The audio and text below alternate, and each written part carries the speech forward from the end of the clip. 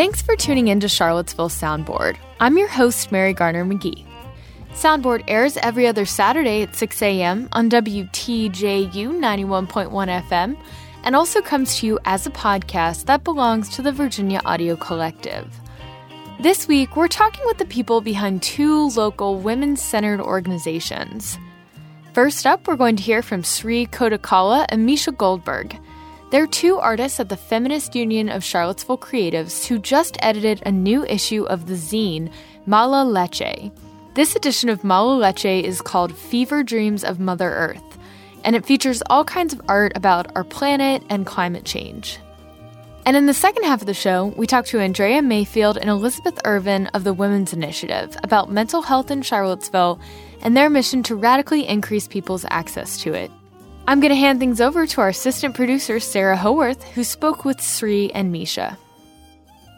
On this episode of Soundboard, I talked to Sri Kodakala and Misha Goldberg about the second installation of Mala Leche, Fever Dreams of Mother Earth. Mala Leche is a quarterly radical art zine featuring the work of women-identifying, non-binary, and genderqueer artists and writers from Central Virginia. 18 talented individuals created Mala Leche No. 2 based on environmental activism and human connection to Mother Earth. If listeners are interested in seeing the zine in person and in color, they can head over to the exhibition at Studio Ix until May 1st. Could you both start off by just introducing yourself? You can include your name, pronouns, your interests, or your job, and especially your role in creating the zine and anything else you'd like to add. I'm Sri Kodakala. I go by the pronouns she, her, or they, them. I am a local artist that does mixed media work, and I have a studio based in McGuffey Art Center, and I'm the co-director of the Feminist Union of CVille Creatives. My name is Misha Goldberg. I'm a multidisciplinary artist and farmer in Barboursville, Virginia. I grow my own food. I paint, write poetry, and perform artwork too. Can you both, or either one of you, just start off by telling the listeners a little bit about Mala Leche? So Mala Leche is a hopefully quarterly radical art zine featuring the work of women identifying, non-binary, and genderqueer artists and writers from Central Virginia. Initially, when we started Mala Leche, it was kind of focused more toward Charlottesville, but we've kind of branched out further because we have a lot of artists and writers that are super talented, and we wanted to make sure that we're supporting the network because there aren't very many opportunities to engage in print media, and Mala Leche is creating an opportunity for that.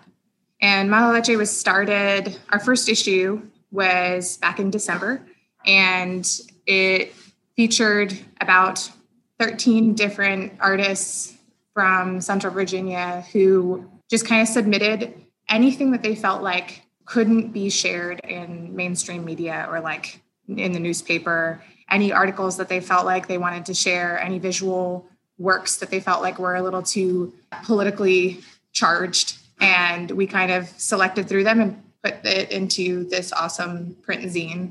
And for the second issue, we kind of came into it with the intention of creating a theme that artists could work toward, a prompt that could kind of engage them in a different way, kind of get them to create more dialogue with the community.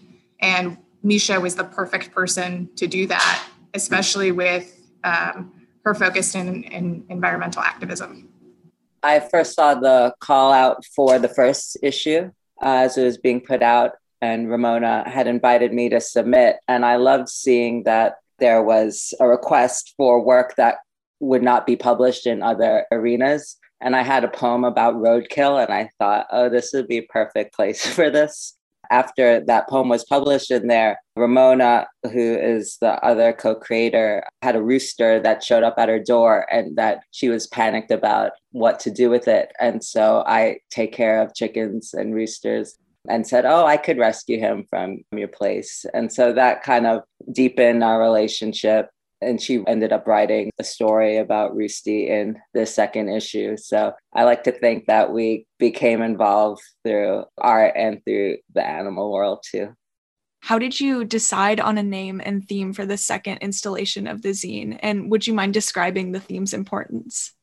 Sri and Ramona had requested that I come up with a theme that had some ecological base to it. And So I started thinking about Mother Earth as a way to like go off this theme of mala leche as milk, as bad milk, and continuing with this focus on women identifying folks and our common voice. And so I wanted to represent Mother Earth. And in my own work and philosophy, I think the more we can conceptualize Mother Earth as an actual entity and build that relationship where we have actual love and responsibility to our mother and feel it, I think the more we'll be able to act from our hearts to actually solve some of the problems we have. So I just thought of, the Mother Earth is sick right now, just as so many of us are dealing with our fear and with actual sickness from the pandemic. So I was visualizing Mother Earth as in the throes of her own sickness too, and us as our children finding ways to envision what is the medicine for our mother, like who is she, like how do we create this medicine without knowing who she is. So I was really so enthusiastic about all the work that got submitted because it tackled that question from a lot of different perspectives that were both kind of visualizing like this primordial, multifaceted, beautiful Mother Earth, and also dealing with the grief and with some of the ways that people try to deepen their own connection and like our pathway forward in building relationship. And was there a piece in the second Mala Leche that really stood out to you both? And why was it so special to you? I'm sure all of the zine is, but if there was one in particular that stood out, I'd love to hear about it. I really loved the first essay by Corey Price, Mama Earth Finds Herself in a Black Woman's Body. I mean, she just dives right in there of envisioning Mother Earth and naming the problem of what we're dealing and bringing like love, ferocity, and grief to this present story. She envisions Mother Earth as a Black woman and then just creates this extraordinary turn saying that she wishes to be volcanic and explode all of the rage that she's feeling of her present abuse. But she realizes she can't, to explode all of her rage is to bring that destruction back onto herself. So she uses the power of art, of language to voice this predicament, and her eloquence is her tool. And it's such a beautiful statement of the artist who uses their art in a cunning way and in a deliberate way to subvert the norms in society. There was like zero doubt when we were like reading through the submissions that everybody was like, oh yeah, Corey's is going first. I had the like absolute pleasure of being able to hear Corey recite it out loud, and the power in her voice as she was like saying these words, I felt like it was so intentional in how she presented it. And then she was also speaking her own personal experience into existence. And that made me fall in love more with the poem because I recognized how important it was to her, even though she was telling a story about something else. It was rooted in her experience. And I truly loved it for that. But another favorite that I actually had was Micah Rose's On Feeling and Being in the Anthropocene. They created this pretty powerful imagery of the feelings associated with grief and anger and impatience toward what future holds, and like how those feelings manifest in our bodies, and then how that reflects into how we interact with the world around us. Yeah, because we really need to get in touch with these emotions, like the rage, the grief, the mourning, the anger, the loss. The UN put out a report yesterday saying we're right on path towards like irreconcilable damage. And like, there's no way you could like say those words and really process what they really mean, like irreconcilable damage. What does that even mean? So I think that's the role of the artist right now. One of them is to bring that emotional intensity alive so that we can be in that place of the reality that we're in and not look away. So we have an in-person exhibition that's up right now called Mala Leche in Celebration of Community. And it's currently at Studio Ix, or Jaybird Coffee Supply, right next to Ix Art Park. And the exhibition itself kind of served as like a release party in some way for the second issue of this zine. But kind of the intention behind why we did that exhibition and why we coincided it with the release of this zine was to create a physical space for people to recognize that the art that they see in this zine is very real and it is very attached to people. And that the artists and writers who submitted works to Mala Leche had different visions for what their works looked like. To some extent, this zine is very curated because we've placed it into a narrative of how we want to tell a story around this theme. And then like seeing the individual artists' works up on the walls at like Studio Ix definitely changes your experience of what those artworks are. And also, like, we're creating an issue that's completely in black and white. And a lot of these works are in color and much larger than the space of this, like, little zine. We've gotten so much great feedback. But I think the biggest, like, feedback that I've recognized or noticed is that a lot of people want to participate in this in the future. And a lot of people have asked questions about, like, how do I get involved? How do I be a part of Mala Leche? And I think it's like opened up a space for people to realize that their art and writing has value and that they can share a part of their journey with someone else and then have it be acknowledged in this way that feels very like community oriented or like focused on inclusivity and less on curating like a perfect image of something. I love seeing the response from the artists themselves of, you know, a lot of people are published or having their artwork displayed for the first time. And it's so gratifying, but affirming to their process of self-expression and like the validation of their voices. And so I think that part of supporting the community of artists is like very rewarding to hear feedback on. We're hoping that we're going to continue to do more physical exhibitions revolving around Mala Leche.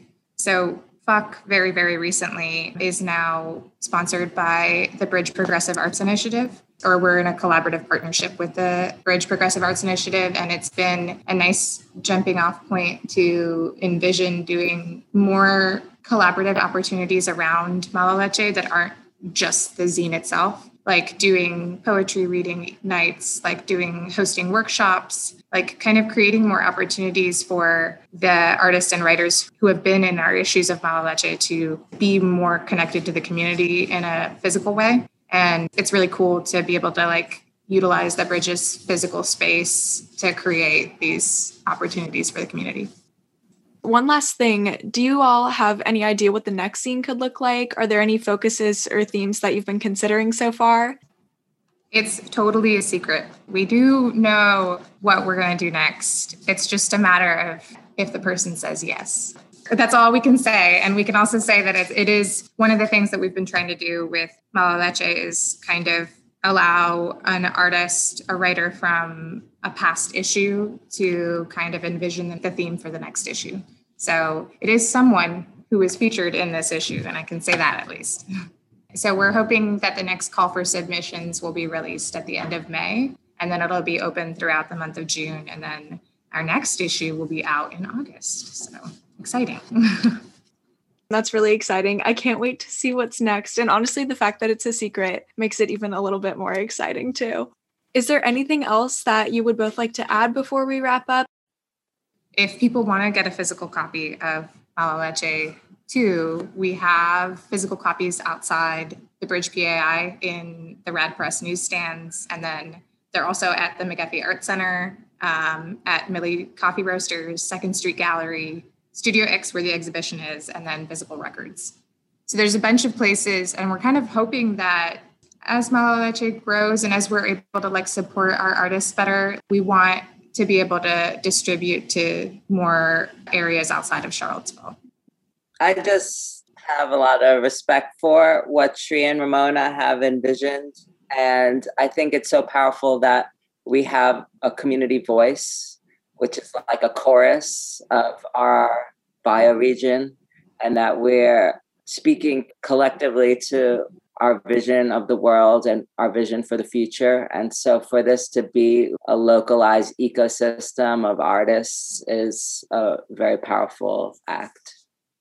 We put these issues together solely through fundraising efforts. And a big part of that requires community support and financial support.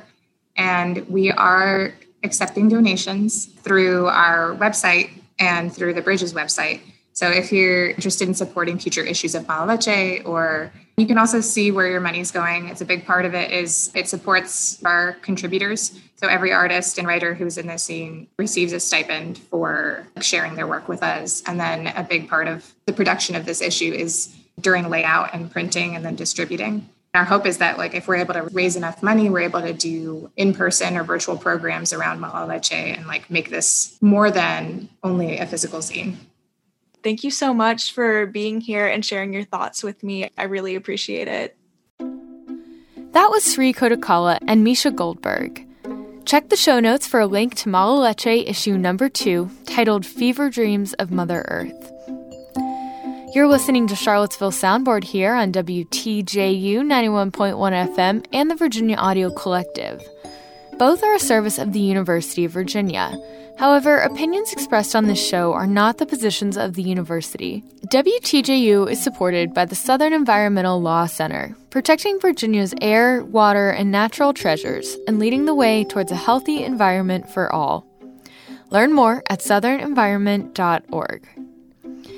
In our next segment, you're going to hear from our assistant producer, Tanisha Alston, who sat down with Elizabeth Irvin and Andrea Mayfield, the directors of the Women's Initiative. We're here today with Elizabeth Irving and Andrea Mayfield, directors of the Women's Initiative here in Charlottesville. Can you tell our listeners a little bit about the Women's Initiative and your mission? What sets the Women's Initiative apart from other mental wellness advocate groups in the area? Well, the first part I'll take, which is just our mission for the Women's Initiative, is to provide women with effective counseling, social support, and education so they can transform life challenges into positive change and growth. We provide these vital mental health services regardless of ability to pay, and really most of our services are free, serving more than 3,500 women annually.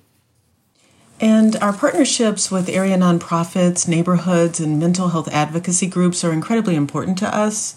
And we honor their work and their impact in the community.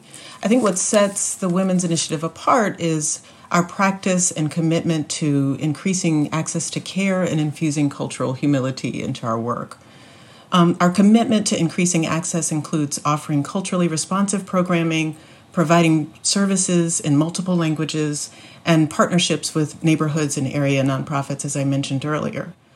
We also hold dear our commitment to cultural humility.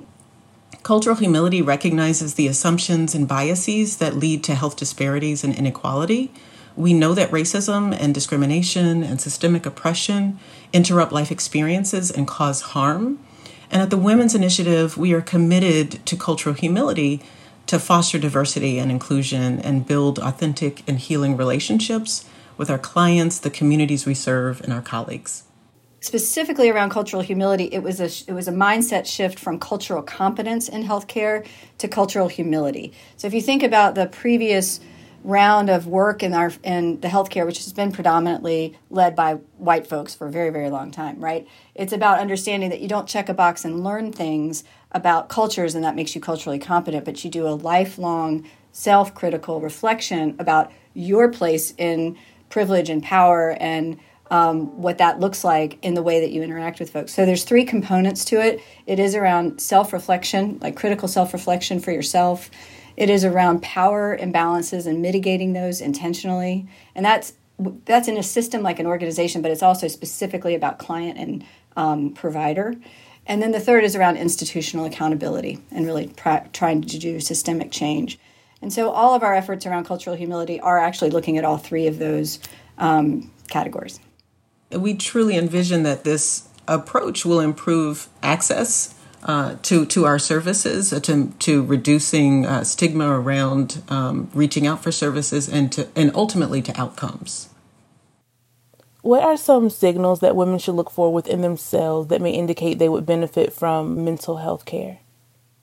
Especially during this time, Tanisha, when so many people are feeling really overwhelmed because of pandemic, continued institutional and constant acts of aggression and racism. I mean, the list of things that make it feel really overwhelming right now, I think everybody is actually wondering, am I okay? And the bottom line is, globally, we're not as well as we were. So what are the signs that you yourself are at a point where you want help and help would be useful? It's when the other coping skills that you usually use aren't working. I mean, that's kind of the bottom line. So if your functioning has worsened, meaning you're not sleeping as well, you're not able to get your work done or your studies done, you're isolating where you used to reach out for friends because you wanted support, you now find yourself withdrawing from friends. I'm also of the mindset that it can't hurt to try, right? I think a lot of people think that it means you have to be, quote unquote crazy, or like that's only for people who really are in a way worse shape than I am. And I would say actually kind of anybody can benefit from mental health and wellness support services, whether that's an individual counselor, whether that's a support group, and we have a lot of support groups I think we'll be talking about later. Or it doesn't have to be clinical with an agency like the Women's Initiative, but it is, maybe it's pastoral care at your church, or again, maybe you have an aunt that you always turn to, but it's about that finding connection and feeling trust and building meaningful relationship around that. And could we just get a general definition of mental wellness for this program? Well, it's an interesting question. I don't know if we specifically define mental wellness, but we work in a resilience model of care. So I'm going to speak about resilience and what that looks like for us. It looks, again, everyone goes through hard things in their life. And it's about how you have internal resources and external resources that help you not just sort of bounce back from hard times, but even kind of bounce forward and move on in your life. So you're feeling overall sense of satisfaction in life. You're feeling connected and supported by people in your life. You feel like you've got a sense of optimism and hope. And when I say these things, I just want to reiterate, we are in the most unique time of our lifetimes, which calls that into question for everybody. But in terms of getting up another day and saying, okay, I'm going to try again today, and might not go as well as I want, but I've got the resources both internally and externally for support if needed. And an incredibly important part of the process is women defining mental health for themselves. What are some of the most common mental health challenges you see with the women who come to you for support? We most often are seeing signs of depression, signs of anxiety, often as a result of current or past trauma. Most of the clients that we serve have a history of intimate partner violence or sexual assault, and that can be part of what they're coming to talk to us about.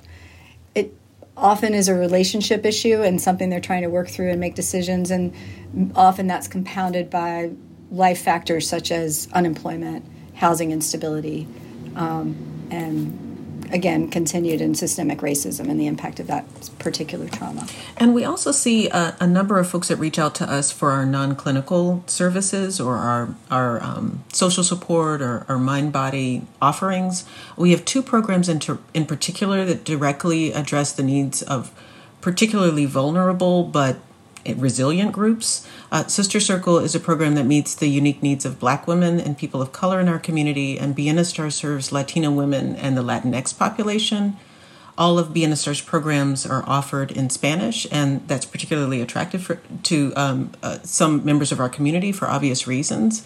But both of these programs provide vital, culturally responsive mental health counseling, but they also provide social support groups, peer support, neighborhood-based education and outreach to offer the community practical ways to manage stress, promote self-care, and reduce stigma around accessing services.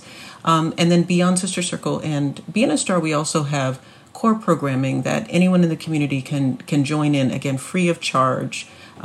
Drop-in groups like Knitting Circle and yoga for self-compassion, yoga for people of color.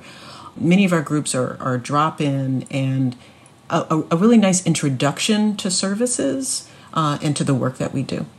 So folks can go to our website, and they also can call our main office, but folks can go to our website, and there's a page for social support, mind, body, and all of our offerings are available on the website.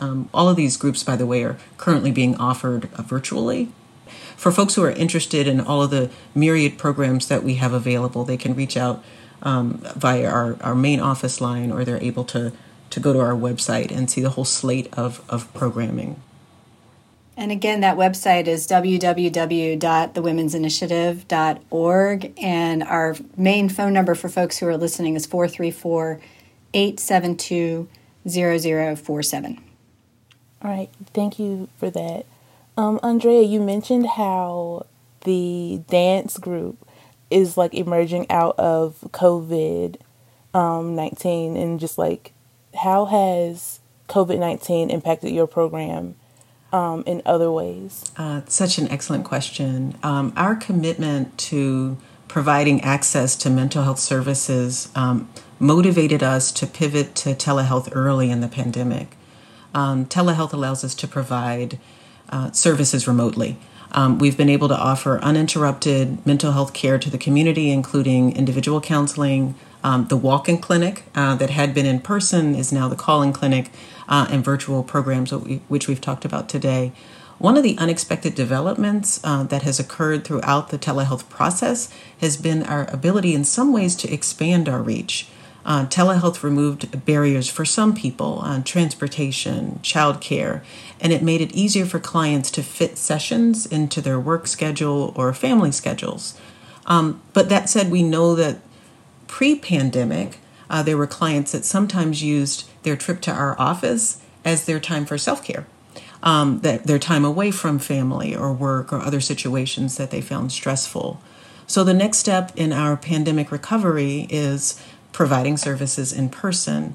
We're committed to taking a careful and careful approach and instituting all necessary safety guidelines to keep clients as safe as possible. And for now, our services are primarily offered via telehealth, and we have administrative staff who are able to help clients navigate virtual programs for the first time. And we've increased our reach through digital channels as well throughout the pandemic. Sister Circle has increased the number of times that they're offering their newsletter out into the community. Our appearances on local news and radio stations like this one's are opportunities to reduce stigma around mental health and provide ideas to the public for managing stress during this incredibly unique and challenging time, and supporting mental health at home. I guess as we come to a close, what are some of the local and state legislation that might affect how the Women's Initiative operates or the lives of your clients? In terms of state legislation, there's quite a lot at the state level that's happening around increasing access to care for mental health that really touches our whole safety net of providers across the community. And we partner with the Mental Health and Wellness Coalition to try to do some direct advocacy. Most notably, the recent legislation around the Marcus Alert, that directs from the state that all local communities will build an alternative response to police responding to mental health emergencies. And so that's just very directly going to support, hopefully, our clients having a different perspective and experience and a safer experience when they are in need. In terms of local, there's not really local legislation, but I just want to name, we are located in the city of Charlottesville. We do receive funding from the city of Charlottesville and are grateful for the recognition in general of mental health as an issue to take up seriously with from the city government. In particular, Mayor Walker's had a primary initiative around increasing mental health care for the Black community, and we are a partner with Your Life Matters Seville, which is an effort that she spearheaded at the City Council and that it's being run and developed by Jackie Martin with Centera. And that includes that we, with Sister Circle, have added an additional daytime support group and increasing wellness efforts at the Jefferson School. So the last thing I'll say about local advocacy or state-level legislation is in working with our clients who are healing from trauma, you have to recognize the impact also of the other parts of life and what's called the social determinants of health. But it's really about, How are you doing? How is your overall physical health? Do you have access to food, transportation? What's going on with your immigration status? What's been happening with policing in your life? Do you have adequate housing? What are you doing to build a safe space and a protection around racism or feeling safe in the community when you experience continual harm? Those are the types of things that without state and city recognition of, first and foremost, and then addressing at a policy level, we will continue to fight for that as well. Okay, so what does the intake process look like, and how can women get in contact with you guys? We encourage anyone who's interested in counseling to reach out via our call-in clinics. And those days and times are outlined on our website, the www.thewomensinitiative.org. And we offer call-in clinic 4 days a week. It's free of charge. The first connection is with our client support specialist. And there's just a brief period where she's working with clients in order to collect their information for a clinician to call back. And during the conversation with the clinician, there's a discussion about specifically what the woman may be calling in for, what sort of services she's interested in. That conversation may result in counseling, a plan for care that includes counseling services with us. It may include a plan for care with one of our community partners. If a client has adequate mental health insurance, then we have staff who are available and ready to support that person in seeking private counseling services in the community. I think the last thing that I want to say is, again, just that recognition that this is an incredibly hard time for lots of reasons that we've already discussed. And one of the things that we're seeing is that people know they might need support, but they just don't really have the energy or the oomph to make that first call or do the thing that they know they need to do, but they're just like, I just don't want to do it, right? There's actually a term, we're languishing a little bit while we're in this phase of the pandemic. And I just want to acknowledge that's a really normal part of, it's a normal response to this incredibly abnormal situation.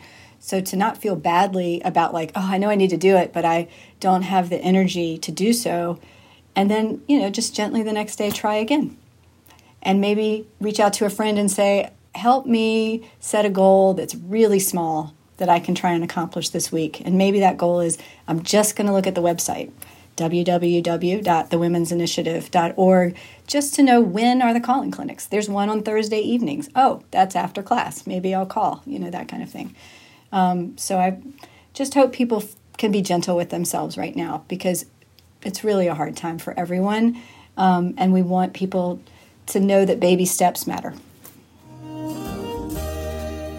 Well, that does it for this week's edition of Charlottesville Soundboard, your source for news, culture, and community issues in Central Virginia. My name's Mary Garner McGee. Our assistant producers this week are Sarah Howarth and Tanisha Alston. Our theme song is Kioja Beat by Marin Alasko and Jay Pun. This is Charlottesville Soundboard.